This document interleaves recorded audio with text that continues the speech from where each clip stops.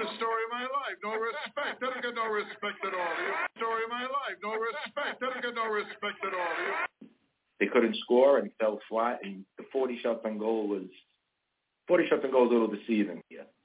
And even though they had some really good opportunities, surprisingly, they need to play with that intensity. If those last 3-4 minutes, the Rangers sometimes don't play at their best level against lower tier teams. Here's Johnny! Nope, this is Ranger Proud, the Rink podcast with Ranger Proud, here on the Bleed Blue Show. What's going on, Steve? How's it going tonight? Ranger Proud, what's up, man? Back from the vacay. How you doing, sir? Good. You had a very nice vacay. I was admiring from a distance. Yeah, Spain was very good. I actually like the food better in Spain, but I like the beaches in Portugal a little bit better. It's just a good reset from, the summer just to get out, to travel. But yeah, it was good to, do that. And then also got the, it's Offseason, so it's a perfect time with the hockey and the basketball. But how you doing, sir? What's going on with you? How's everything? Still good, keeping busy, working, getting a little bit of writing in, chilling a little bit, not a lot going on Rangers-wise. So, this is that time of year. Free agency wasn't really a big walloping as it was in previous seasons, especially with where the salary cap is, and next year it's supposed to improve. So things have been a little quiet, but, just enjoying my time, getting ready for training camp and all of that next month, 6 weeks away, and also... Damn, already? Yeah, training camp, time flies, man. Time flies. Let's talk, we'll get into all that. We'll get into all that, like all the moves that we could discuss. Since the last time we've been on, we had an NHL draft, we had a free agency period, resigning of players that we currently have, like Keandre Miller, additional signings like Blake Wheeler. We'll talk about that as well. Get to around the NHL in the second part of this episode. We got Glenn with us. Glenn, what's going on? How you doing? RP and I, if you want to come up, we got the Zoom link as well. How you doing, sir?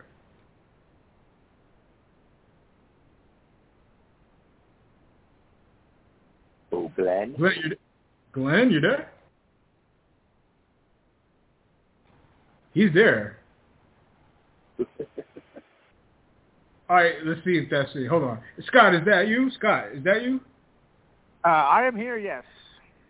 Okay, Scott is here, not Glenn. That is on me. What's going on, Scott? How you doing, man? It's good to be back. 3 weeks this time. I was going through withdrawals. I'll tell you what, I love the free agency we had. I think, we knew going in that there wasn't going to be any huge names. We knew Tarasenko wasn't going to be signed. We knew, these huge multi-million-dollar guys were not going to be signed. And I think Drury did the best he could with what he had to work with. Blake Wheeler, that's a great signing for less than $1 million a year. And I think, he signed a bunch of guys. It's funny because it was just one right after the other, and the memes were going around about the dollar store and Walmart rollback prices and this and that. And, I think he did a great job with what he had to work with, and I don't know if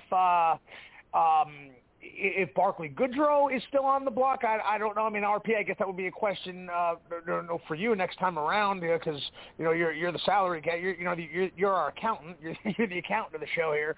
So I don't know if he did so well with the cheap signings that I don't know if he's on the block anymore. And I hated that he was. I hated that a guy like that, the heart and soul guy, fourth liner that we so desperately needed, was on the chopping block to save what did he make? What does he make? $3.5 million, something like that. I hated that guy like that had to go, and I don't know if that's the case anymore because we filled in a bunch of blanks. Blake Wheeler, with Tarasenko and Kane gone. we were right back where we started with a big time right wing, and I think obviously he's not Tarasenko or whatnot, but I think he's he fills a big void there on that right wing. If not top six, definitely third line. If Kakko is ready to go on the top six, if Lafreniere is ready to go on the top six. And let's be realistic. They have to be. If this team can be a contender next year, but I think it all depends on the young guys. Kakko and Lafreniere have to be ready for top six, and they have to prove that they belong there. But if they belong there, I think the rest, I don't think we have any really glaring holes. If and that is a huge if, of course, but if they are ready to rock on that top six, I don't see any reason why we can't be a contender next year. Before RP answers that question, let me kind of alter the way you worded it. I don't think it's necessarily the young kids are ready for the top six. I think the fate of Gerard Gallant, and I really believe this because I posed this question to you guys during the end of the regular season when the Rangers had nothing to play for. Was the coach ready to play them top minutes despite a heavily veteran type of roster? It's hard. It's a tough position to play, and you got to guess it right because you could be dead duck one way or another. And I believe it comes down to the coach willing to play those guys top. I think those guys are ready anyway. They've been in the league a couple of years. I think it's really more so on the coach. RP, if you want to add to that and then answer Scott's question on salary cap. Scott, click the link if you get a chance to join on the video. It's with regards to what you were just saying, Steve, Gallant wasn't willing to make that move. He proved it when he didn't make any changes in the playoffs. That was his opportunity to say, something, winning is more important than pride, and I understand you want to use the guys that got you to that level, but it just wasn't happening.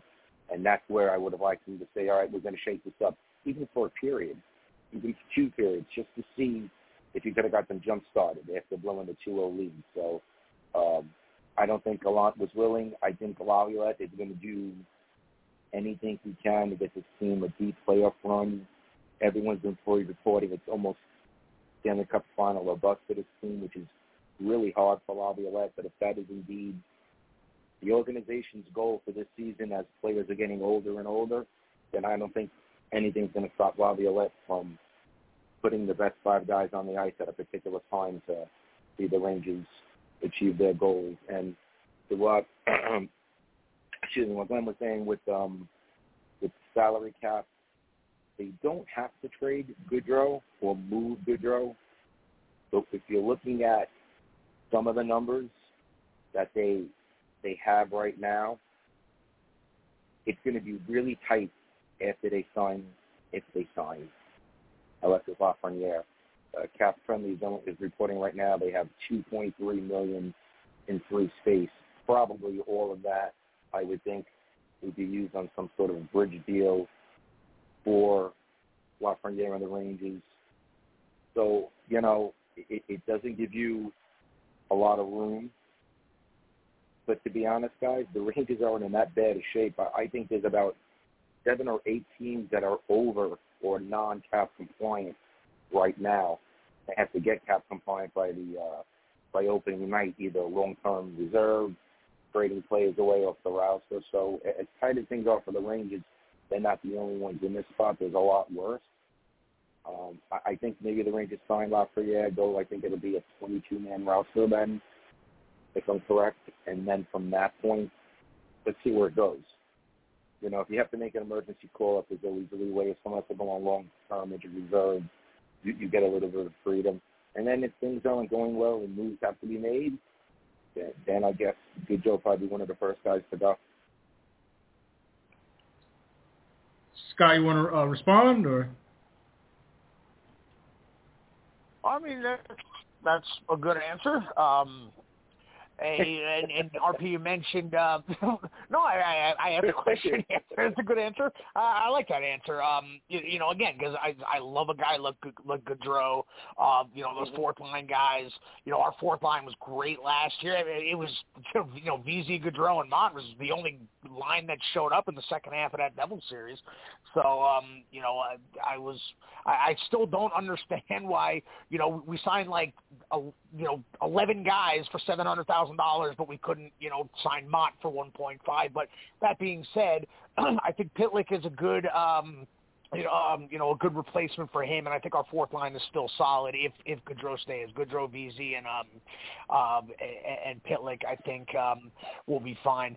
I have another question, and this, I guess, for both of you guys, you can take turns or whatnot.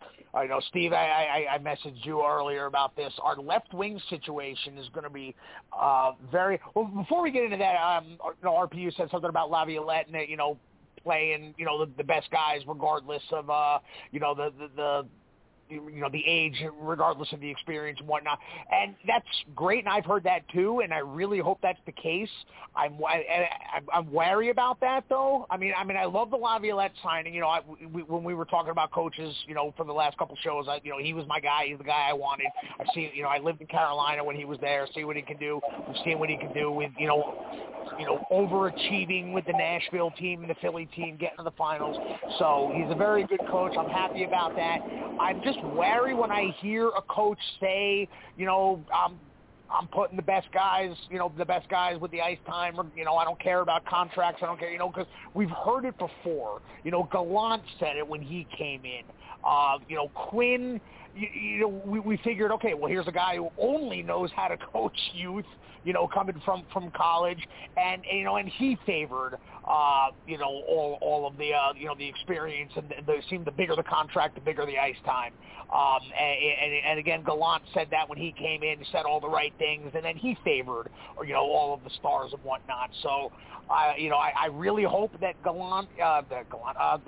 Laviolette means it, but, I'm just wary when I hear that,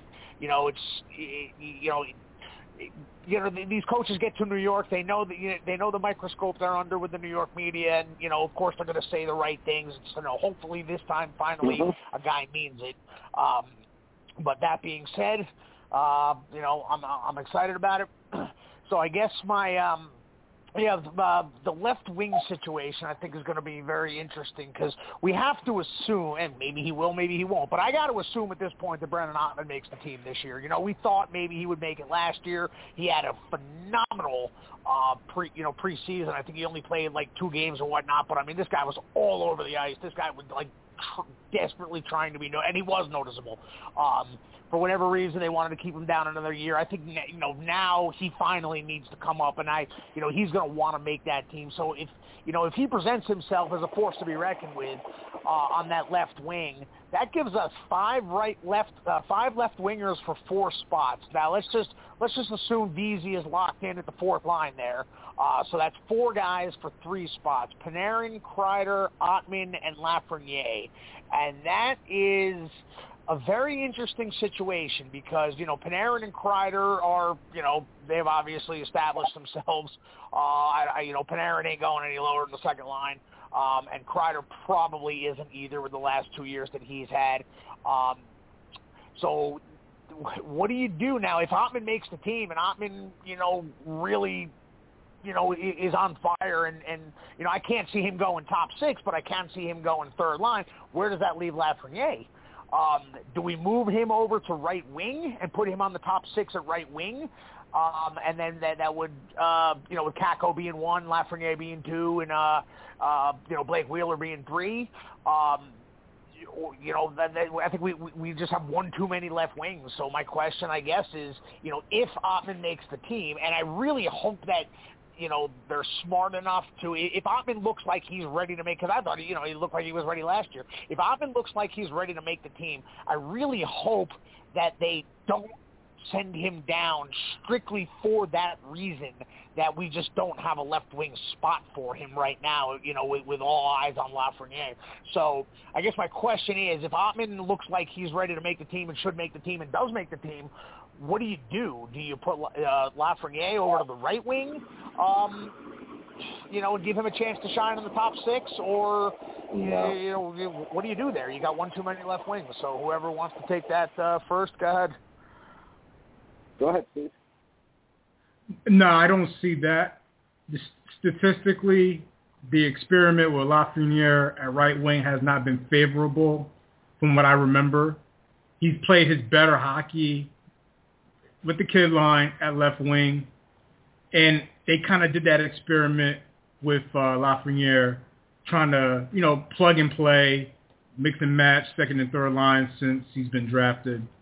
I think you got to keep him at his natural position.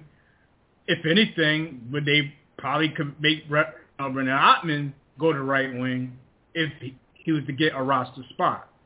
So I don't think they would like to toy with that kid line. See, that's going to be actually a carryover to my next question for both of you guys, but I'll let RP answer that. So my answer is kind of keep the kid line intact, because they're going to have to get us through the regular season. The veterans are the veterans. They're kind of more needed for the playoff push, and hopefully they deliver. So to answer your question with the left wing logjam, technically 5 of them on paper, I mean, I don't see why, if he would want to make the team as a right winger so that to keep everything in balance. That's pretty much the short answer. I could get more into it, but let RP get some of that. But I also actually have a follow-up question for both of you guys that kind of ties into the overall point of what we're talking about. Really quick, Ottman would have to have an incredible training camp to make the club, and that's not enough for Ottman at all. If Ottman makes his team, then you're going to see either, most likely, Lafreniere traded. You're not going to keep Ottman and put him on the fourth line for VC. That's a waste. It's a waste of talent. It's a waste of his skill. It'd be a step backwards for Ottman. He has to be on the top 3 lines. I don't see you moving Ottman, who had such an incredible season this year. He's had a great minor league career, OHL championships, world championships. He's a left winger. Moving him is counterproductive for why you drafted him. So being with that said, Kreider, Panarin, and Lafreniere, because we're excluding VC here, if he can make the team, you're probably going to have to move Lafreniere, unless you wanted to gamble to put him on the right wing. When I say he, I mean Ottman. I don't think that's the right move. I don't think you're going to see the kid line together. Really quick with Steve, and we were saying earlier, I have it as, just when I was jotting things down, I have the bottom dog centering Kreider and Kakko. I have Keto centering the second line this year with Panarin and Wheeler. I have Trocheck centering Lafreniere and Goodrow. And I have Bonino centering DC and Pitlick. That's just what I had written out, what I thought may or may not work. Personally, I really wanted Ottman to make the team, but with all those little moves, there's 10 signings. I don't see where he fits in unless someone has a bad camp, and Ottman probably has the best camp of his life. That's not to say it doesn't come up. Emergency recall, things up and down the road. The Rangers are struggling, and they want to make a move. I just don't think Ottman starts opening night on the roster. Well, what you have, Steve? Scott, you want to reply, or? Yeah. Not the answer I was hoping for, but it is an answer. I guess none of the above. It's none of the above, meaning I'm not making the team. Yeah. No, we didn't say that. No, we didn't say. Well, we didn't say that. I didn't say that. No, RP said it. I mean, that's certainly another possibility. Just if he doesn't make the team, then we don't have a surplus at left wing. So I guess that's a way to go as well. What about? Do you say about the right wing situation? Like, if he was to make the team, would right wing? Like, that would show to me that if he was, I mean, of course, any player that competes wants to make the team. they'll take whatever that's available for them. You don't think that would be considered an option for him to make the team, or what are your thoughts on that? Just to put him on right wing. Well, Ottman going to right wings. Right.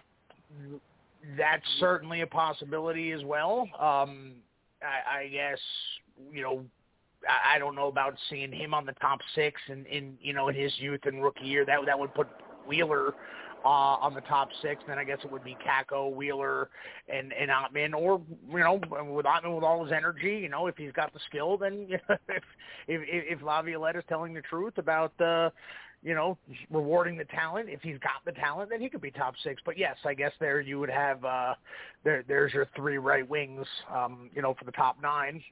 Certainly a possibility. I'm hesitant, and we can reference Lafreniere last year. I'm hesitant to when guys that are natural guys being put to other positions that is not their natural position. It seems more often than not, and maybe I'm wrong, it just in my memory serves, more often than not, they don't excel at that new position. I mean, we saw with Lafreniere last year. Steve, you mentioned that a little while ago. When Kravtsov went down early in the season, he got the call to right wing on the top six. I don't think he was terrible, but he wasn't as impressive as we would have hoped for, and that experiment did not go very well. So, who's to say Ottman does it better? Or maybe he does. I don't know. Yeah, that's certainly a possibility as well. I like to keep guys at their natural position, especially as a rookie. He's going to have so much pressure on him as it is, just worrying about making the team. But, maybe that's something they work on in training camp from day one. I don't know. Yep, that is certainly a possibility as well.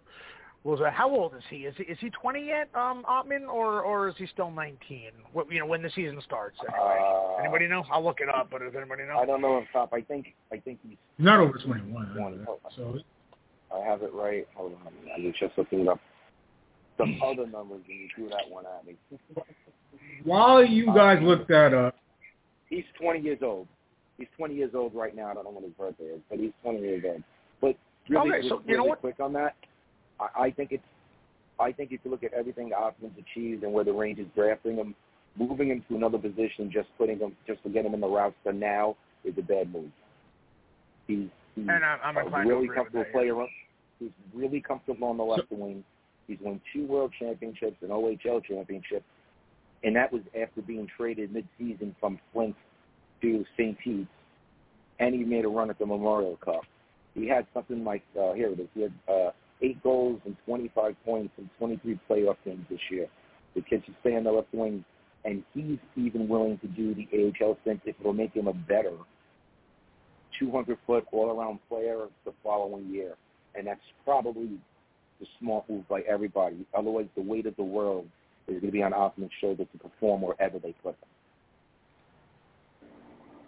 him. All right.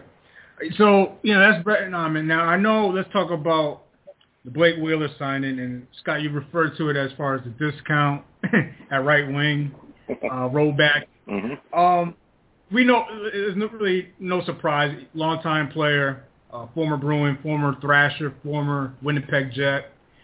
Looking at his stats now, I didn't realize how well he did with the face-off this past season. Never really was a great face-off guy, but in limited face-off opportunities, he did do very well.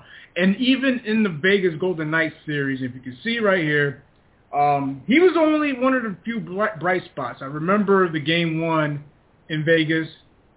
He did have a point in that game. We're just going back to the last playoff series they played against Vegas Golden Knights, what he brings to the table. So shining a light on what he could bring to the 2023-24 Rangers. He's playing about 20. He's averaging about 20 shifts. He had an excellent game 1 right here, as you can see, with the 3 points.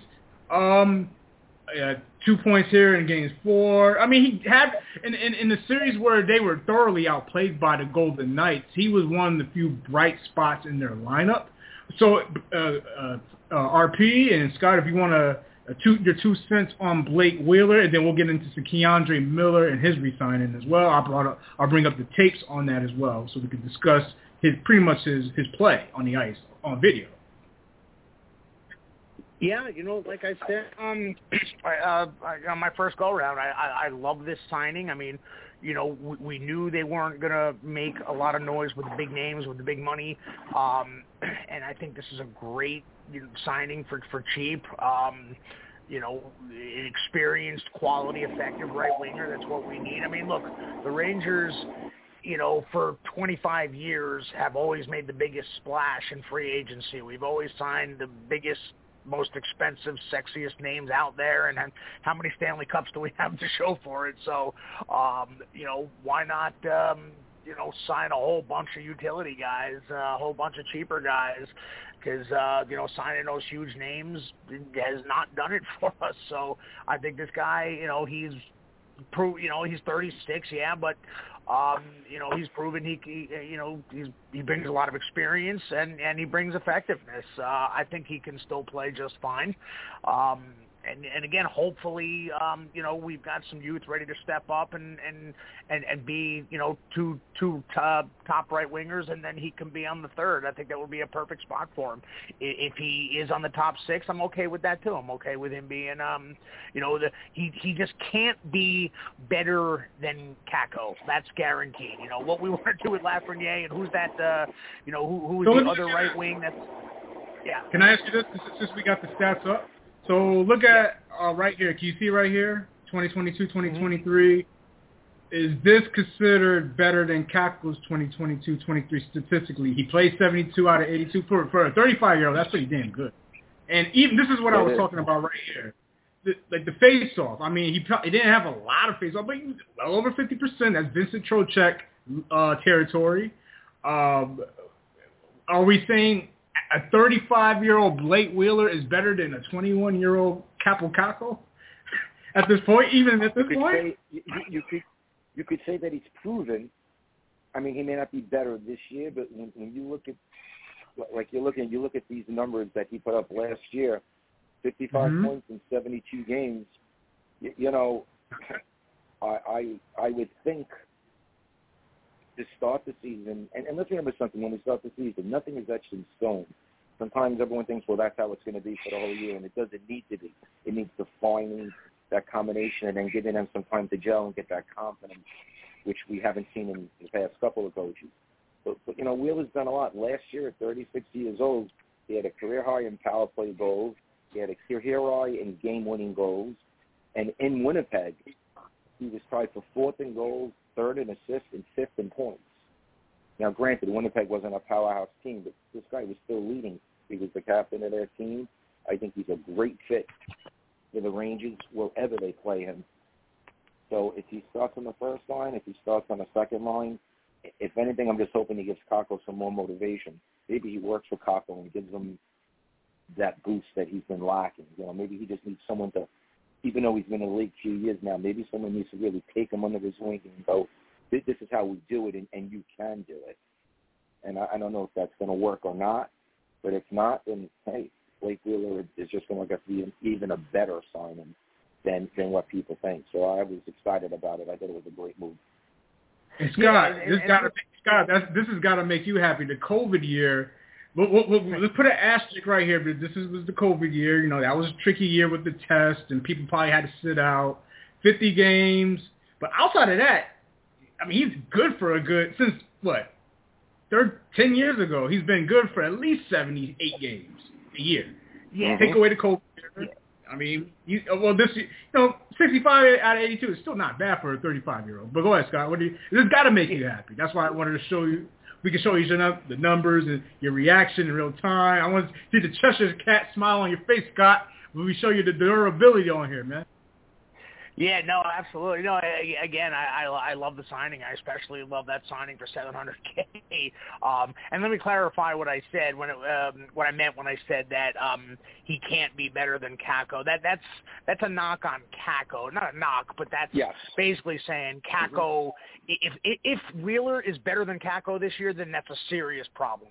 Kakko to arrive this year, and I mean arrive. He is, the number 2 pick behind Jack Hughes. I understand he's not Jack Hughes. He never will be. I mean, Jack Hughes is a legit top 10 player in the league, as much as we don't want to admit it. I mean, the guy's an absolute superstar. But Kakko needs to arrive this year. No more. He has shown steady improvement. Absolutely, give him credit. But he has to arrive as a force. I'm talking 65 points minimum, maybe 70 he has to have. And if he doesn't have that, and if Wheeler outscores him, then that is a serious problem. I would agree with that. I'd agree with you, but I don't know. I hate to say it. I don't know if Kakko's going to have 70 points. Yeah. Something. You don't want to take that bet. You don't want to take that bet. As a fan, I want him to.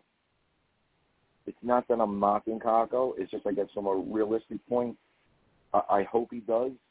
But that is a huge. What did he have this year? I don't remember what his numbers were this year, just total point wise. I mean, are we talking about him doubling? I'm looking it up as we speak. Yeah. So, as you guys looked that up, so we already know, RP, your thoughts on Keandre Miller. So, let's be honest, man. He had a tough end of this season, this postseason, regular season, real sloppy. But we know about his courageous plays. We'll pull up the highlights, since his tenure as a Ranger. So we could discuss the highlights and, your thoughts on the contract, RP, on Keandre Miller being re-signed, your thoughts as well, Scott. But what are your thoughts, RP, on Keandre Miller, re-signing of him on the 2-year deal? Something? I thought it was a great signing. Because at the end of all of these 2 years, he's still a restricted free agent. So people were saying, well, why did the Rangers give him so much money now when they had the control? First of all, they gave it to him because he deserved it, and I think the organization wanted to show their loyalty to him. Second of all, they don't lose any control on him. In 2 years, after this $3.8 million for each year for the next 2 years, he again is a restricted free agent. So they're still going to have to control. He's not even a restricted free agent with arbitration rights. He's just a regular RFA. And if he falls off where he is right now, then that will be adjusted at that time. So I thought it was an excellent contract. I thought it was well-deserved. Yes, he struggled at times this year. Yes, he struggled in the playoffs. But if you look at his overall time so far with the Rangers, he's always been progressing in the right direction. And I think in this day in sports, it's nice to see an organization recognize a player and say, look, we're really happy where you're going. We're really happy with you here. Yeah, we could have really played hardball with your contract, but here's a good 2-year deal. Keep doing what you're doing. Keep getting better. And the next round, it'll be that longer contract, that 4 or 6 year deal that takes it into UFA status. So I was, to me, another great deal by Drury. He's doing what he's supposed to be doing as a GM. The players haven't lived up to their expectations yet. But you have to be happy with that deal. He's a Ranger that we want to see here a long time, with Fox and things like that. So I thought it was a smart signing. Scott, before you go, as we were watching the highlights, this guy is Inspector Gadget on skates. This guy's got incredible fucking reach, man. And, this is nothing new that we haven't already seen in, every game with the Rangers. But, as we're watching it and just the highlights, look at the recovery speed. Look at the long reach. You know what I'm saying? The poke check. He's probably got a top 5 poke check in the league. He may not be a top defenseman, per se, but as far as poke checks, because of his long arms and just they recover, it's a weapon. Scott, your thoughts? All right. Yeah, no, absolutely. I think, I think he took a step back last yeir, but that doesn't mean we don't know the potential he has and what he has to offer. So, I'm very glad that they re-signed him, and hopefully that was just an anomaly last year. It wasn't a sophomore slump, but a belated sophomore slump or whatnot. Hopefully that's what it was, and hopefully he's another year older, another year matured. But yeah, the dude's like a pterodactyl back there. It's funny because he'll have a turnover, and then somebody will grab the puck and come down, and then he'll catch him out of nowhere, and from 4 feet behind the guy, just poke check it away. I don't know if that's his reach, if that's the stick, a combination of the two, but I mean, this guy has got he's got a 12-foot wingspan. It's unbelievable. And, hopefully he's got the bugs out of his system from last year. And, if he's ready to take the next step, then, that's a great signing. And, and obviously we know what he can do offensively as well. I don't know why, shootouts are shootouts. Again, it's not part of the, the main hockey process, but I don't understand why he's not the starting three on shootouts every time. But I'm excited about the signing, and hopefully he knows he wasn't at his best last year, and hopefully another year older, another year more experience, and he's ready to rock now. Yeah, Ranger fans could be petty. RP already knows about this on Rangers Twitter, but when we look at the highlights is more about who he's doing these poke checks to. I saw it on Braden Point. I saw it on Jack Hughes on these highlights. He's doing it against elite forwards in the league and catching some of them from behind, like some of these Colorado players. So you can't minimize the terrible turnovers in the other zone that's kind of like really put a bad stench on his play as of late, because you can't forget all the other shit that has happened. We've seen things like even in the Philly game, Scott, like he's jump-started the offense with a turnover of the punt. He creates his own turnover and creates his own goal on a break. He's like it could be a one-man break as a defenseman offensively. His problem is getting careless with the puck and careless turnovers. That was killing him at the end of this last season and actually in the playoffs. So, RP, anything additional you would like to add on that? Yeah, I all those things that you were just saying, they're correctable. Being smart. Did you see that? Hold on. Did you see that? Let me go back to that. Did you see that? Let me rewind. I forgot what game was that? Oh, that was the Philly game. That's the game we were at, Scott. The Philly. Was that the game that we were at? I mean, I was at both Philly games, so and they won both. Yeah, I don't remember. That was our game with that ridiculous. I didn't see the highlights since that game. I haven't seen the highlights since that game. Hold on, not the Senators game. Rewind it. That's a goal of the year nominee. That is an absolute goal of the year nominee. That's what I was talking. Here it is, right here. There it is. That's the one, right there. Look at that. He got tripped up, and got back up, and still scored. Holy shit! Like that's crazy. Go ahead, RP. No, that's great. With that skill and those problems that you were just describing, to me, puck management is something that you can teach. It's not seeing the ice overall. It's that you can help a player learn how to make better decisions in tighter situations where you're not giving the puck up. Where sometimes I think a guy like Miller sees Panarin making those awesome cross-ice passes, and he's like, oh, I can do that too. Well, guess what? Many players can't do that. So play K-Andre Miller hockey. Don't worry about what some of these other guys are doing. Be smarter with it, and then with the skill that you have, you're just going to get better. So all those things you're saying is something Laviolette and the other coaches can absolutely work with him on to make him just a little bit more crisper and smarter with the puck, and then he'll be getting opportunities like you're seeing here in these highlights. There was the goal with 2 seconds left or something against the Stars that time. He has so much skill that he just needs to fine-tune. And for some players, it takes a little bit longer to get to that next level. Everybody isn't, and it's so hard in New York, but everybody isn't Brian Leach. Everybody isn't Adam Fox, even though he had a tough year last year. So I just think you just got to keep progressing, just keep getting better. And that contract tells him the Rangers believe the same thing. Just keep getting better. All right, cool, man. Is there anything else that on the Rangers front? I know we got a couple more minutes before we transition for the rest of the league. Anything else like the add, Scott? I got one quick thing on my list, Scott. Why haven't the Rangers signed Lafreniere yet? They only have $2.3 million. He can't really be holding out on it. So why not sign him and announce it and be done with it? Or was Drury misleading the public when he said, I am absolutely not taking trade offers for Alexis Lafreniere, because she did say that at development camp. Why hasn't it been signed? I don't know. I mean, him coming out and saying, adamantly, I'm not trading him. He's not on the block. I'm not shopping him. Wouldn't be the first time, somebody in professional sports said something completely untrue. Or maybe he meant it at the moment, but the next day, who knows what's going on behind the scenes. So I don't know. That is an excellent question.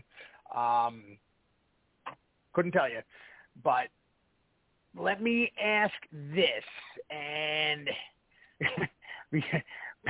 because I still want him. We got to mention the elephant in the room, Patrick Kane. Now, he's going to come back. He's probably going to miss, 15 games maybe. He'll be back in November. There's no guarantee at his age that he will be effective, or he may be back to 100%. We don't know. We know how much he wanted to come here, providing we're still a contender. If we can get this guy for 1.5, and for some reason that number keeps sticking out in my mind. Now, we may not even have 1.5, I get that, but let's just say if we do, without having to move, Goodrow or somebody, that is an important piece of this team. If we can sign this guy at 1.5, that surely solves a right-wing problem. And there is a guy who you could stick on the third line. When we got him at the trading deadline, we got him for top 6. Now we don't need him for top 6, and he would make a great third-line right winger. And if we can get him for 1.5, providing he's not done with the hip, if he can still play at anywhere near the level that we got. I mean, everybody is furious at the guy. I don't understand why everybody why the hate for this guy since he's been here. 6 points in the 7 games. I mean, everybody died in games 5 and 7. 6 points in the 7 games with a busted hip, with age 34. I don't understand the hate for the guy. So if he's still got a high quality level of play and he only costs 1.5, and that would not take a lot of moves to free up that kind of cash. If we could free up 1.5 and that's and he would sign for that. Yay or nay, I guess is what I'm asking. So, Steve, why don't you take that first? I mean, if you could afford it, make it happen. We got some unfinished business to do when it comes to the player, and I'm not ready to write it off. There's got to be something to clip. Maybe the new head coach can make it happen on the ice. I'm kind of being more patient than most fans when it comes to the situation. So, in a nutshell, man, I think it can only go up. I don't think it can go down. So I think it's going to progress. The short answer, the politically correct answer, per se. A nay. I would just rather step away from it and just move on. I think fans were kicked off with him because he came knowing he was hurt. The Rangers brought him in knowing he was hurt. They went through salary cap hell for 5 games when Lincoln got hurt, which probably, not that it would have mattered as much, but I think cost them home ice advantage in the first round. I don't know if his heart was ever leaving Chicago. And if that's the case, I think it'll suck wherever he goes. I really think that's something that he has to determine in his mind. Does he want to put another sweater on and really, really put his heart into it? I know it was hard coming over when he got traded from Chicago to the Rangers. That was such an adjustment for the career that he had. So I don't knock that part of it. But I just don't know, and no one will really know if he can come back to the level, not of where he was, but to be successful enough to make a team that much better. I'm not saying that he can't help and all. Sometimes I'm like, let's just stick with what we have. And, you're not going to know what kind of team we have in 15 games, especially with a new coaching staff and all. So if he is ready to go beginning of November, you're going to have to juggle 2 lines to make it work, and do you want to do that again? So, I guess it also depends. Are we winning? Are we losing? Are we dropping multi-games? There's a lot to it to see if they really want to make that move, what their cap is and all the injuries. Their salary cap makes life so much more difficult. I don't think the team wants to go through that a second time.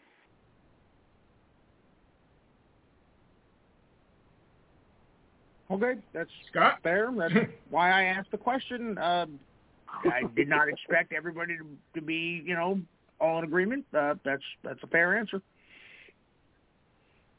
Cool. So yeah, anything else I can't think of. My last Rangers question before we get around the rest of the NHL. I wrote it down. I don't want to forget that because the goalie, Igor Shesterkin, is quite simple, RP. And the question I wanted to ask, the point total, the Blue Shirts, based off what we know right now on the roster currently constructed, what's the point total we should be going for? And which version of Igor Shesterkin are we going to get? Are we going to get lights out Igor Shesterkin from 21-22, or more of a not such a lights out version of him from this past season? And then your point total based on how you see the roster right now currently constructed. Where are the Rangers going? Is it 95 points? Is it 92 points? 98 points? 100 points? What are your thoughts? I'm high. What is it? The last two seasons, all 8 teams were over 100 points. A lot of teams got better. I'm looking for the Rangers to be in that 106, 108 point level because it's going to be another tight conference, another tight division. So I think they're going to need to be at least in that 104, 105 point range. With Shesterkin, I was looking at his contract. He has 2 years left and he's a UFA. The Rangers really need to open the window and jump through the goddamn thing if they're going to win a Stanley Cup. Otherwise, you turn into that problem. Well, now, what could you offer Shesterkin to continue on with the Rangers, knowing that we really haven't won anything with them? And I know it sounds like a crazy thought, but to me, no one is placeable on this team. And I know that sounds crazy, but we haven't won anything. It's nice to have 108-point season. It's nice to make it to the Eastern Conference Finals. But at the end of the day, it's about championships, especially for New York. So I don't care what Shesterkin does in a regular season. I don't care if it's which version of him. I need Shesterkin to get hot from game 1 of the Stanley Cup playoffs. Because we saw it this year in the playoffs. Adin Hill got put into the net and got hot when we came in and took the Knights all away. And Bobrovsky practically did the same thing for Florida until he just got, they had a lot of injuries and walked into a really hot Golden Knight team. But he got hot at the right time. They made it into the playoffs.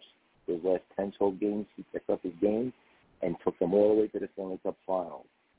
I'm not worried about regular season and how great he is or isn't. I need that guy to find 5th and 6th gear when mid-April hockey starts. Scott, what about you? Your thoughts on Igor? What version of him are we expecting to have in this upcoming season? 2 seasons ago version of Igor or this past season? And by the way, guys, I'll send the new link for the video, the Zoom to come back up. Go ahead, Scott. I'm not worried about Igor. I think we'll get back to the Vezina form. And don't forget, the whole season, was not, he got it together. He definitely got it together. It took him longer than we would have liked. That's certainly a possibility. We talk about losing that home ice advantage.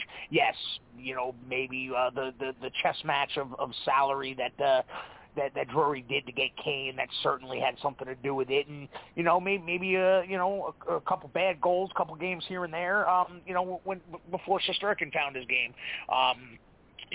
But he got it together. He fixed, him and Allaire fixed whatever was wrong with him, and I think he got back to just about Vezina form before the regular season ended, and I think into the playoffs. So I'm not worried. I think, and we talked about that. Anytime a guy wins the Vezina or Fox with the Norris, there's going to be a drop-off the next year. It's just, not possible. It's not likely to not have some kind of drop-off. So he had it, and but the fact that he was able to get it together for the last third of the season or whatnot, fills me with confidence that we're going to get Vezina Igor back next year. That's what I believe. Yeah. Okay, cool. We can transition to the rest of the NHL. RP. Any thoughts from around the league you want to bring up? Scott, same thing. Yeah. Sure. I have something interesting to start with. Yeah. So, the first-round draft pick, number 1 overall, Connor Bedard signs his entry-level $950,000 cap hit for 3 years, and then he winds up getting a $13.3 million contract based on his bonuses, mainly his performance bonuses. It's a pretty incredible contract for a kid that hasn't stepped on the ice yet. I understand the way it works with cap hits and the bonuses are different and all, but Chicago's giving this kid $3.5 million performance bonus this year, next year, and the following year. So he's making $10.5 just in performance bonuses of his entire contract. Pretty optimistic for them, isn't it? I mean, that is a damn great contract for what is he, 20 years old, 21 years old, whatever he is. I thought it was a pretty damn good offer. What do you? Is it good? Is it too much money? Is it Chicago trying to show their rebuild has begun? I just noticed it today, and I was like, wow, that's more than just the average entry-level contract for most first-round players. I don't think Jack Hughes got a contract like that. I have to look back. But I'm not talking about Crosby and Gretzky and all that, but as good as this kid is, I just feel like Chicago put a lot of eggs in a basket to kick off this kid's career. Your thoughts, Scott, on that, on the rookie scale contract? Well, I mean, if he meet those are some lofty goals. They're talking about this kid as the real deal. They're constantly comparing him in numbers and whatnot to McDavid. Pretty much every top-ranked draft pick can be a superstar right off the bat unless he plays for the Rangers. We know that. So maybe he is the real deal right off the bat. Maybe he's not. Maybe he's not the real deal at all. As long as the contract is performance based, good for him, good for the team for hammering that out. If he makes it, if he meets those expectations and gets paid as a result, good for him. All power to him. I don't see why a lot these top ranked guys, why these rookies need to be making $700,000-$800,000 for the first 3-4 years of their career. If he can, going to use my phrase again, if he can hit the ice with his ass on fire, then and meets the expectations of those contracts, good for him. Get yourself paid, kid. Yeah. I mean, I think that's good for the league, man. Rookie players getting the bag, and as far as that shows that the league or individual franchises are willing to cut that check, and it's going to put more emphasis on. It really flows down the rest of the guys' line. So the top guys get played by logic. That flow on the scale should flow to those other guys, and I think that's good. And especially if they perform well, that's good. I'm all for that, man. And I know the league is really tight when it comes to the salary cap. But I also, RP, let me ask you, well, not even ask you this, I did watch the NHL draft, and it did very fucking good. The rating, and then this is good for the league, and I know this is something, Scott, you've been killing the league about marketing or killing the league about exposure. You know what, I thought having it in Nashville was a very good thing, because it's become a hockey town, and also the fact that they had it on the draft on a Wednesday, because usually last couple of years I remember they've always had it more on a Thursday or a Friday. They put it up to Wednesday. I was reading the stats. The viewership was up 49%, up to 681,000 average viewers. Matter of fact, it peaked at 700 something or 800,000. I thought the league did well. The league did well with the draft. RP, what are your thoughts? As far as the NHL, the draft, the presentation, it was good. What are your thoughts? Yeah, I mean, I think the league has been smart about things. They've been trying to do the award ceremony and the draft in the same city. It helps the league out. It gets more people to come down. It gets more exposure for all these players between the awards and the draft. I know they had the Dodd at the award show, which I thought was kind of funny. He was on set with the TNT guys. I thought that was done really well. I think it's important to get these kids' faces out there as much as possible. You know, the NHL draft isn't the most of all the sports. There's no real college like with football when you know a lot of these guys and you've seen them play, getting drafted. Go ahead. Let me ask you this. We talked about this on and off for years. Because of the viewership went up almost 50%, do you think they're really going to build on this? Or like Scott has always said, and I agree, hockey's kind of in its own league. They don't necessarily care about competing with the other leagues. They just like, hey, we'll do us because we are the NHL. Like, how do you think the NHL, because NHL is on TNT now, the different TV, so I would think they're trying to build something, right? Or what are your thoughts on that based on what we saw? The playoff run, the ratings with Vegas and the ratings were great. Yeah, I think they're trying to build the overall grow the game, as we say. I think from an NHL draft perspective, it's a little bit harder because most fans, and even the NHL for that part, doesn't really promote the OHL, the ECHL, the Quebec Major Junior League, or the colleges. And I think if you want to really propel the kids coming from these leagues and becoming NHL professional hockey players, within the NHL has to get on board showing, and it could be simple things, show more games, college hockey games in the United States, Boston College, Cornell, whatever it may be. If you get those games on, then maybe people will pick up with it. But the difference, and I should say the difference, the problem with that is it's not football when the NFL plays mainly on Sundays, a game or two on Monday and on Thursday, and Friday and Saturday is for college. The NHL plays every day.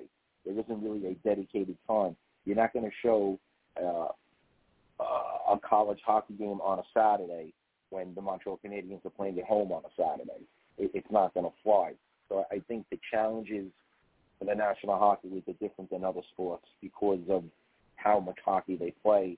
They play all week. They play back-to-back games.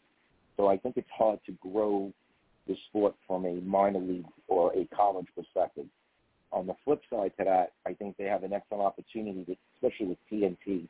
I think their ratings were higher than with ESPN because of the staff they have pre-game, post-game, and their on-air talent to really, in a simple way, they can make the game better.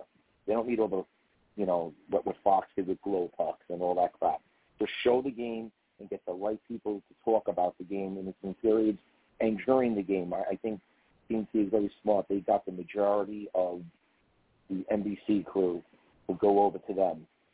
And I think they telecast a good hockey game. I think the pregame is funny. It's entertaining. I enjoy seeing a Wayne Gretzky talking to everybody. And you don't get to see that often. Hear his perspective, even with Lundqvist. What do you think in a playoff game going into overtime? How did you respond to a goal getting scored with a minute left in a period? And you got to really hear people who've recently played, and Gretzky who hasn't recently played, but has all those wins and that skill. I think that there grows the game sometimes more than what happens on the ice because they can really bring it to the table. So I think just if they just keep doing what they're doing and don't get lost in graphics and stats and all of the stuff and just put the game on the ice, which is what the fan wants. I want to watch the hockey game. I'm not into pregame and all the hype and all the rah-rah. I want to see the guys do what they're supposed to do in any game, playoffs, regular season, Rangers, Canadians, whomever it may be. And I think that's how your game gets better. Everything else happens afterwards. Scott, do you approve of what the NHL has done with the viewership of the 2023? Well, I like the draft being in Nashville. You guys are definitely right. Nashville has turned into a great hockey town. When that place is rocking with their chants and whatnot, and that the car beating thing they do in the park, they definitely embraced it. So that's a great city. So I'm glad that they got rewarded. That was a great move. I'm honestly surprised that the draft was not in Vegas, along with the award ceremony, the All-Star game, and the Winter Classic. I'm surprised Bettman hasn't declared. All of that will be in Vegas every year for the next 20 years. So yes, I'm just worried because it seems that every time they take a step forward, they're going to do something to take 3 steps back. So let's see how he screws it up. I'll give him a little props for having the draft in Nashville, but that's it. I mean, too many things went wrong this year. Wait a minute. 3 out of 4 is not bad. You're still on Vegas Golden Knights not, getting eliminated. But Toronto got eliminated. The Islanders got eliminated. The Devils got eliminated. 3 out of 4, 75% is not bad, Scott. Yeah, and let's be realistic. If you told me going in with the Devils, the Islanders, and Vegas and Toronto all in the playoffs, if you told me going in, like a genie came to me and said, I can knock 3 of those teams out, but one of those teams has to win the Stanley Cup, I would have to pick Vegas out of those 4. So, the Devils and the Islanders is obviously a no-brainer, and then the Leafs in Vegas is kind of a toss-up, but, we've seen what Leafs fans have become. So, I beggars can't be choosers. I can't, the fact that I got 3 of those 4 teams out, with my Hayton shoes laced up nice and tight, I can't complain that one of them won the Stanley Cup because that was the one. That's the one that I would pick. So it is what it is. Gary Bettman got his wish. Your Golden Knights are Stanley Cup champions. And hey, look at this. They have the Winter Classic coming up next year too. Thank God, because those fans have waited 6 long years for the Winter Classic. Good for them. The waiting is over. Now, let me say one more thing about the promo.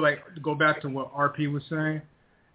It can be done. It's just going to take years of investment. I think the NBA is kind of starting to have a little bit of that problem, RP, because even though you have college basketball, but pro basketball players, Scott could probably attest to this, even though they do go through the college route, a lot of them, there's a lot of players going into the pro basketball from different circuits now. It used to be predominantly college basketball. 99% of your NBA players were from college, back in the 80s, the 90s, 2000s.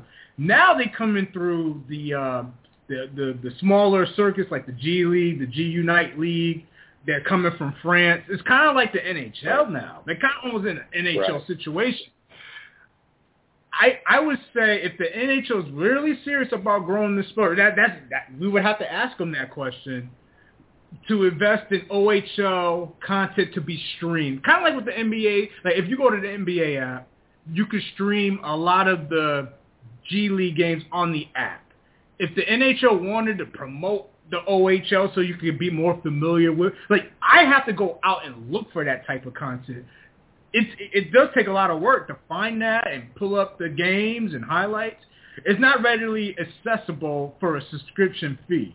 So my point, RP, I don't know if the NHL really, they're at the start with TNT, but do you think they will actually go that route where you could see other circuits, specifically the Canadian games, on an NHL app?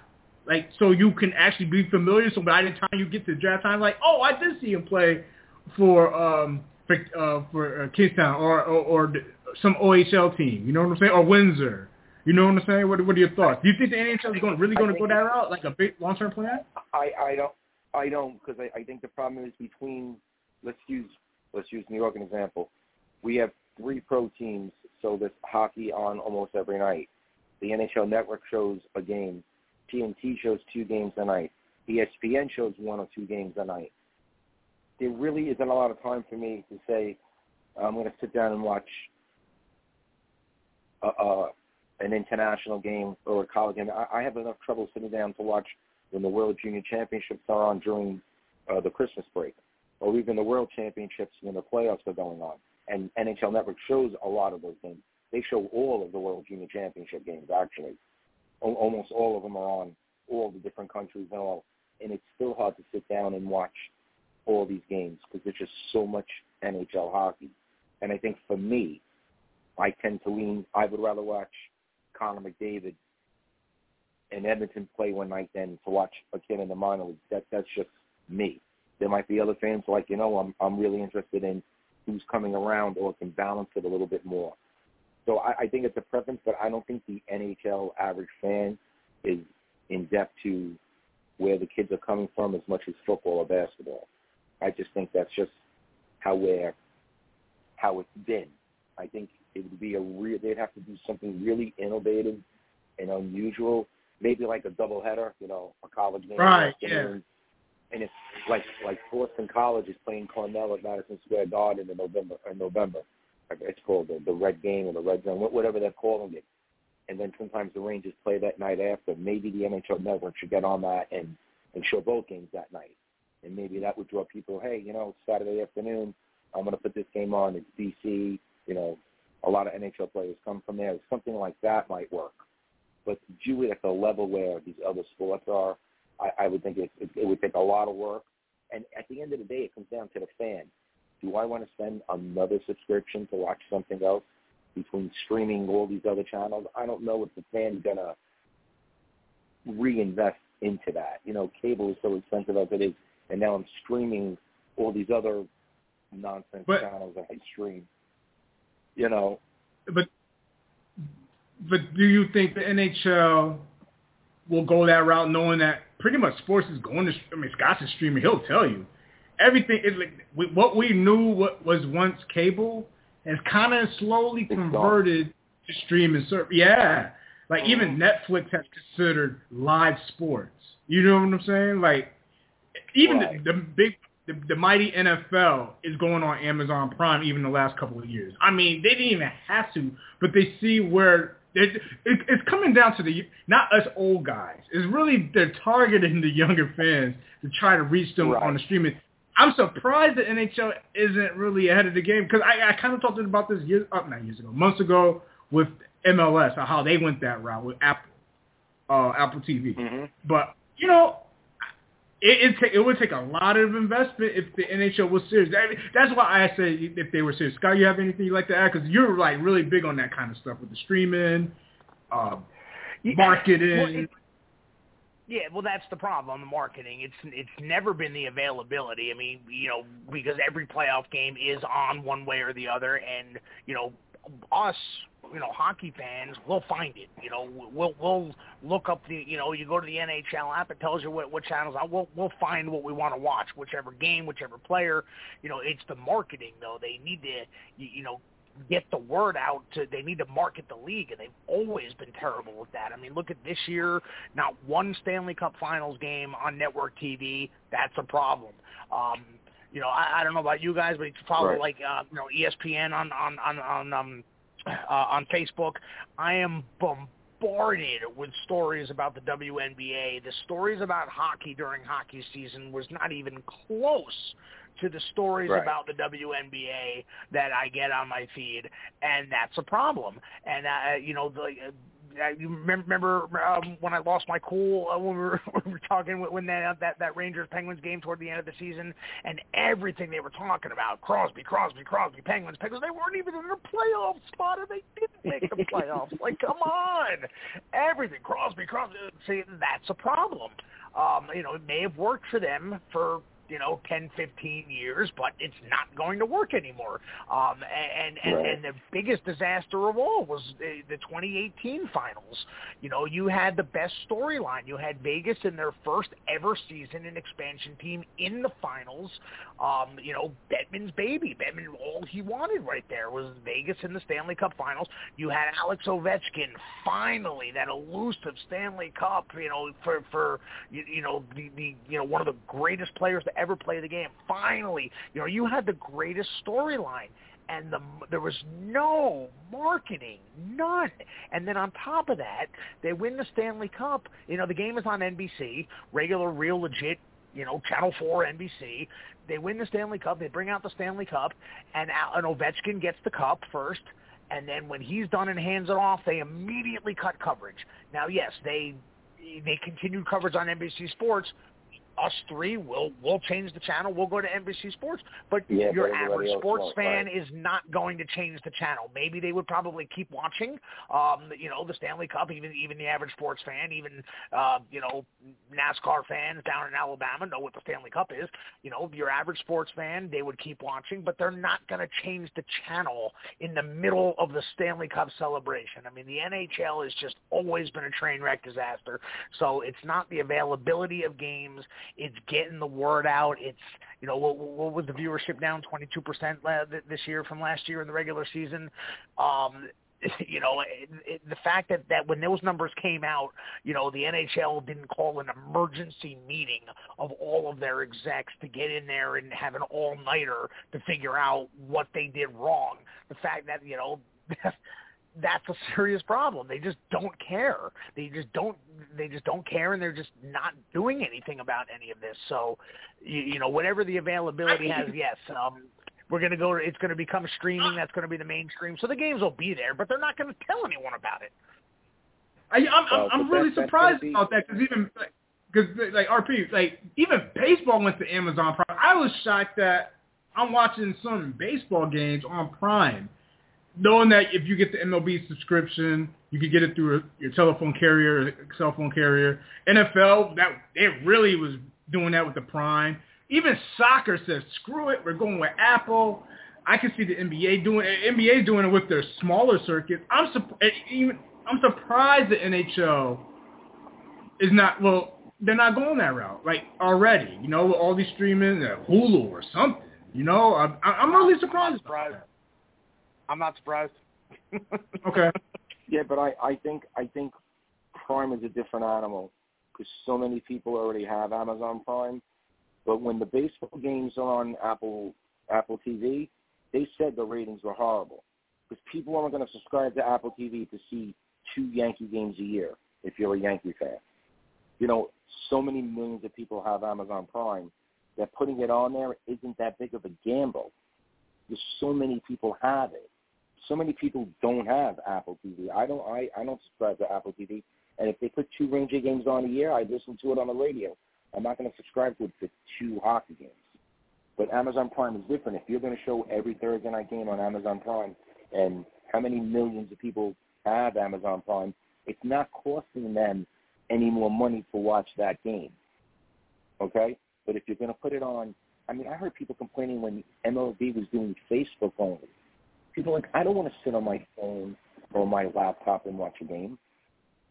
It's just not what people. Well, maybe not us, but the kids will. The younger generation, they don't care. The younger generation will, but in a game in the beginning of the MLB season, you're not getting the younger kids in it. You're not getting the older people anyway because there's no interest in April and May. But what I'm saying is you first have to decide what demographic you're going after. Are you going after the 18 to 28, 30-year-old fan, or are you going for the older fan? The older fan's not going to sit on the laptop. The true diehard Yankee fan isn't going to watch Apple TV. They'll listen to the game. They'll put on the radio and listen to Sterling call the game before they pay for Apple TV. But with football's a little bit different out. It does depend if you're an Android or it does depend if you're an Android or Apple, because some people, those Apple people, they're Apple. There's some diehard Apple people. If they're an Apple fan and NHL, they're all in. You know what I'm saying? I give you that. So you can reach a lot. Compare, the Apple TV to Prime. A grandfather will go to his granddaughter, hey, you got Prime. Can you set up so I can watch the football game tonight? You're not going to hear that with Apple TV. So the NFL going there, it was a win-win for the NFL because so many people already had that subscription. Look, MSG is going to a full streaming service. It's supposed to be happening in September, meaning you don't need to have cable service to stream MSG. It's going to be like Disney Plus. Now, to me, that's awesome because now I can finally dump cable, nobody carries MSG. Now, if I want to get rid of cable and go to YouTube TV or Fubo or whatever, I'll consider it now. Where before, if I can't watch Ranger hockey, then don't even come talk. Look at all the Comcast. Look at all the Comcast people that haven't watched Ranger games in 2 years because Comcast and MSG couldn't come up with an agreement. Well, this is why they're doing it. They're going to get all those subscribers back, and MSG is going to make more money than they were doing with Comcast.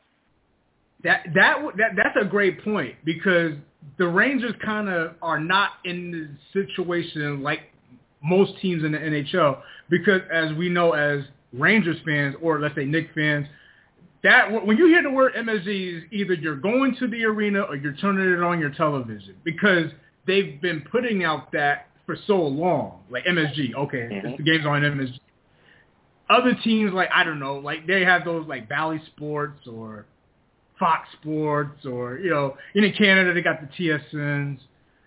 I don't think they have that effect like how, like even the Jersey games or the Islander games or even Buffalo Sabre games are on MSG Plus or something like that. So they have kind of they built that up. See, that's what I'm saying. Like, if the NHLs are going to make the investment, they kind of have to take the approach of what MSG has been doing pretty much all my viewing life because that's all I've known if I haven't gone to 33rd and 7th to watch the game. The game's on MSG. It's tied to the name of the arena. So the Rangers in that aspect actually have a distinct advantage over, let's say, the rest of the league because I'm pretty sure a lot of those other franchises that have been on multiple networks, they don't have their own, you know, home network like MSG. They're in the driver's seat, actually. Kind of like with the Yankees with Yes. Same thing, you know? Right. Yep. Oh, absolutely. Scott, anything else you'd like to add? Or RP, and we go around for final thoughts after that? Or? Well, I think I got everything out. Yeah, as do I. I got nothing else on hockey. Steve, when is the next show? Are we back to every 2 weeks now? Every 2 weeks. Yep, every 2 weeks. So in 2 weeks from now. Okay. Just letting you guys know, I will not be in attendance on August 1st. I will be in Aruba. So I'll be doing. I will. Lucky dog. Yeah, I will not be doing it on location from Aruba. I don't want to think about or talk about hockey from a 90-degree Caribbean beach. Are you going? Are you going? So you're going scuba diving, basically. That's big. You know, the ABC Islands, basically. Scuba. Yeah, exactly. I'd like to get to the B and the C. I have not been to yet. This will be my. I got 4 scuba dives booked. It's honestly starting to get repetitive on that particular island, but you know what? It's the Caribbean, 100 feet down. There's shipwrecks. There's reefs. You know, does it really actually get old? You know, I'd like to get a little variety, but you know, it's still beautiful down there, and I'll do it anytime I can get there. Absolutely, man. Scott, thank you very much on your thoughts on this episode. RP, you want to, I'll take my final thoughts, RP, and then you can go ahead and close this out. Yeah, no, it's good to talk hockey with you guys. Good for the NHL and the NHL draft. The re-signing of Keandre Miller, Blake Wheeler.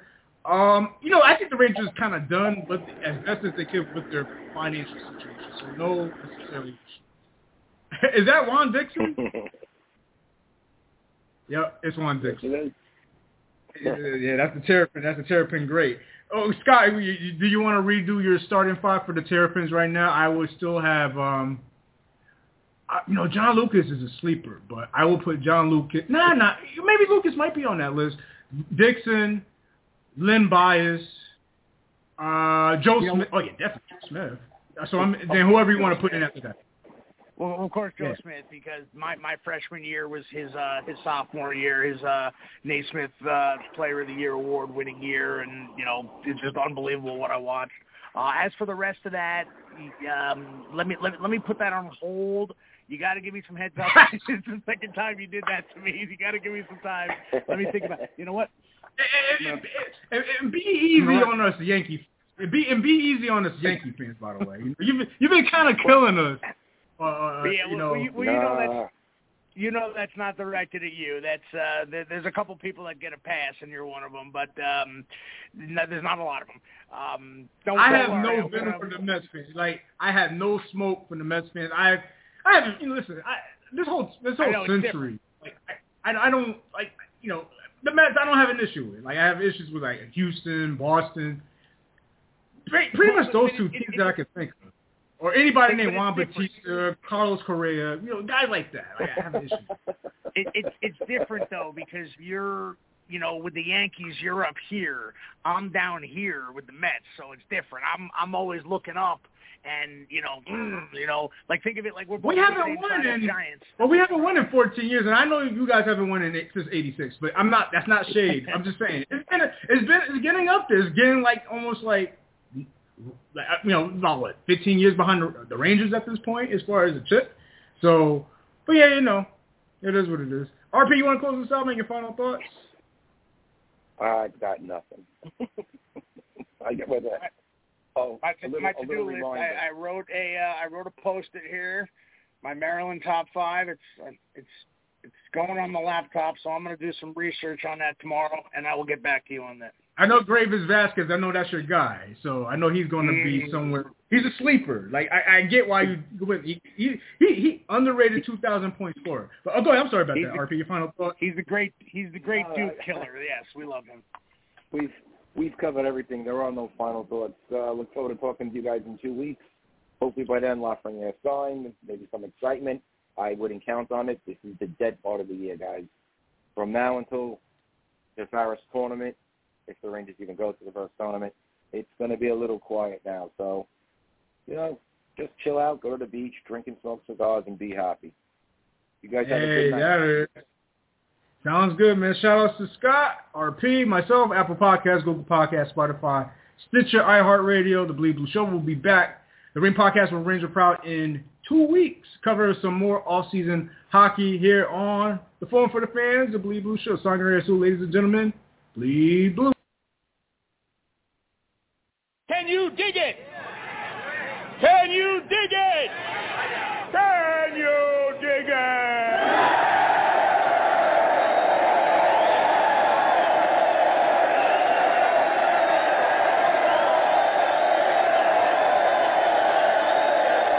Bleed blue, bleed blue, bleed blue, bleed blue, bleed blue.